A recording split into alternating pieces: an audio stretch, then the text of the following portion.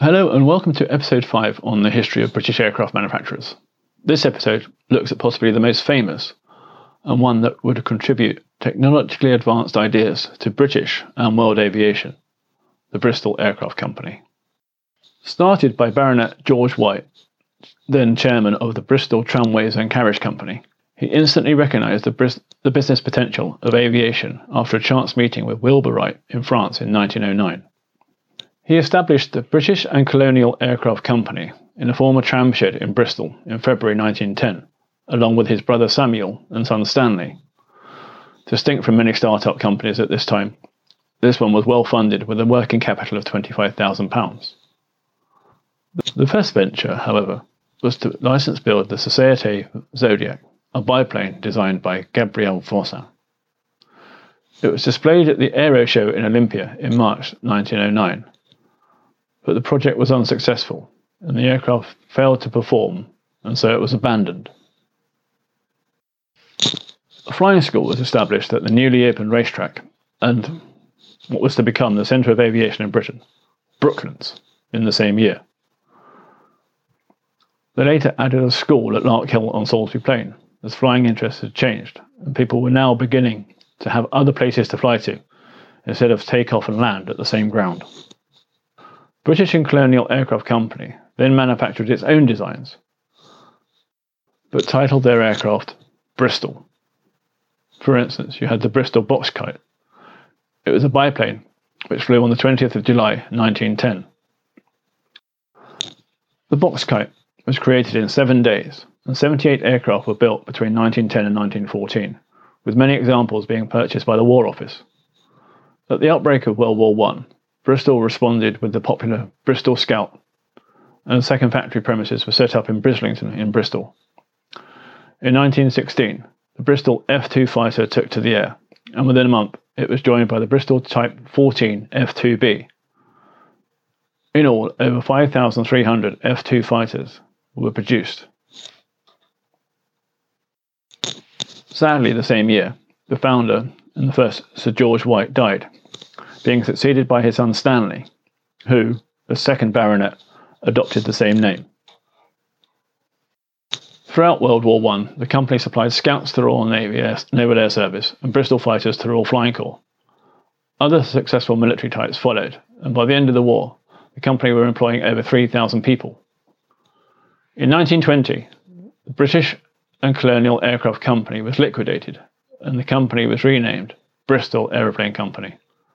Additionally, at this time, and after growing pressure from the Air Ministry, the company bought the failing aero engine division of Bristol-based Cosmos Engineering Company. Eventually, the newly formed division showed a profit, becoming a leader in the supply of air-cooled radial engines. Playing a significant role during World War II, Bristol Aeroplane Company supplied Beaufighter, Blenheim and Beaufort aircraft to the RAF. These aircraft covered the roles of torpedo bombers, night fighters and bombers, and transport. A shadow factory was set up in Weston-super-Mare during 1940, which eventually became home to the Bristol helicopter business, before eventually being taken over by Westland in 1960.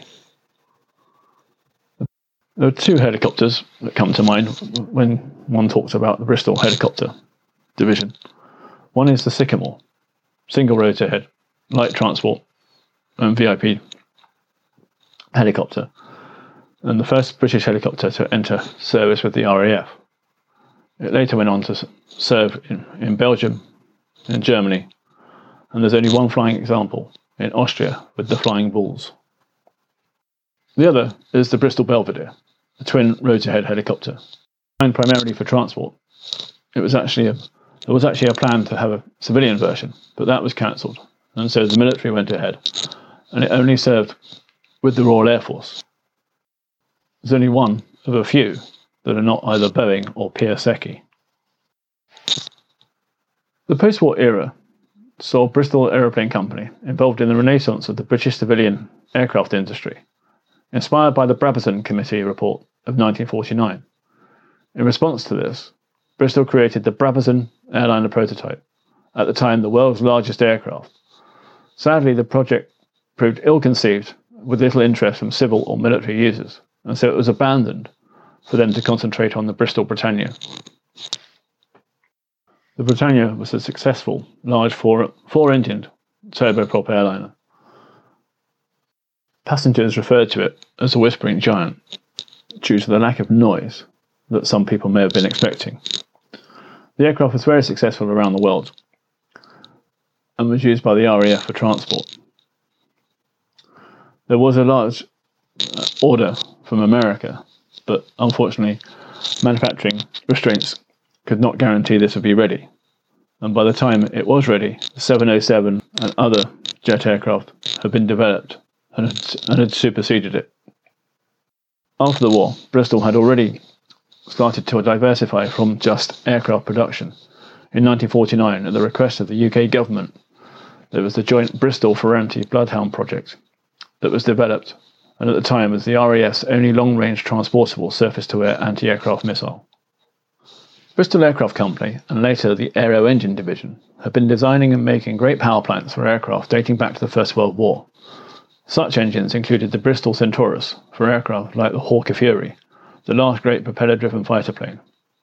Bristol Aero Engines merged with Armstrong Siddeley Motors and formed Bristol Siddeley Aero Engines in 1959.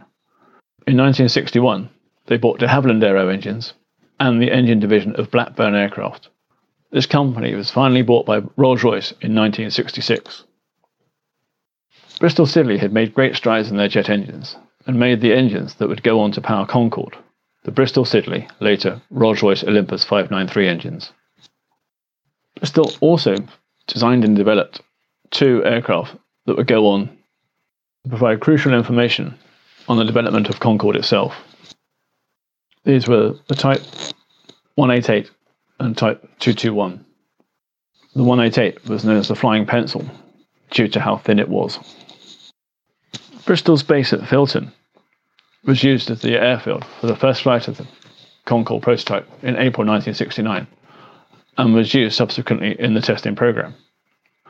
The Bristol Aeroplane Company remained a key UK aircraft manufacturer until finally merged to help form the British Aircraft Corporation in 1960. Bristol's name, however, did live on, not in aviation, but in bespoke cars.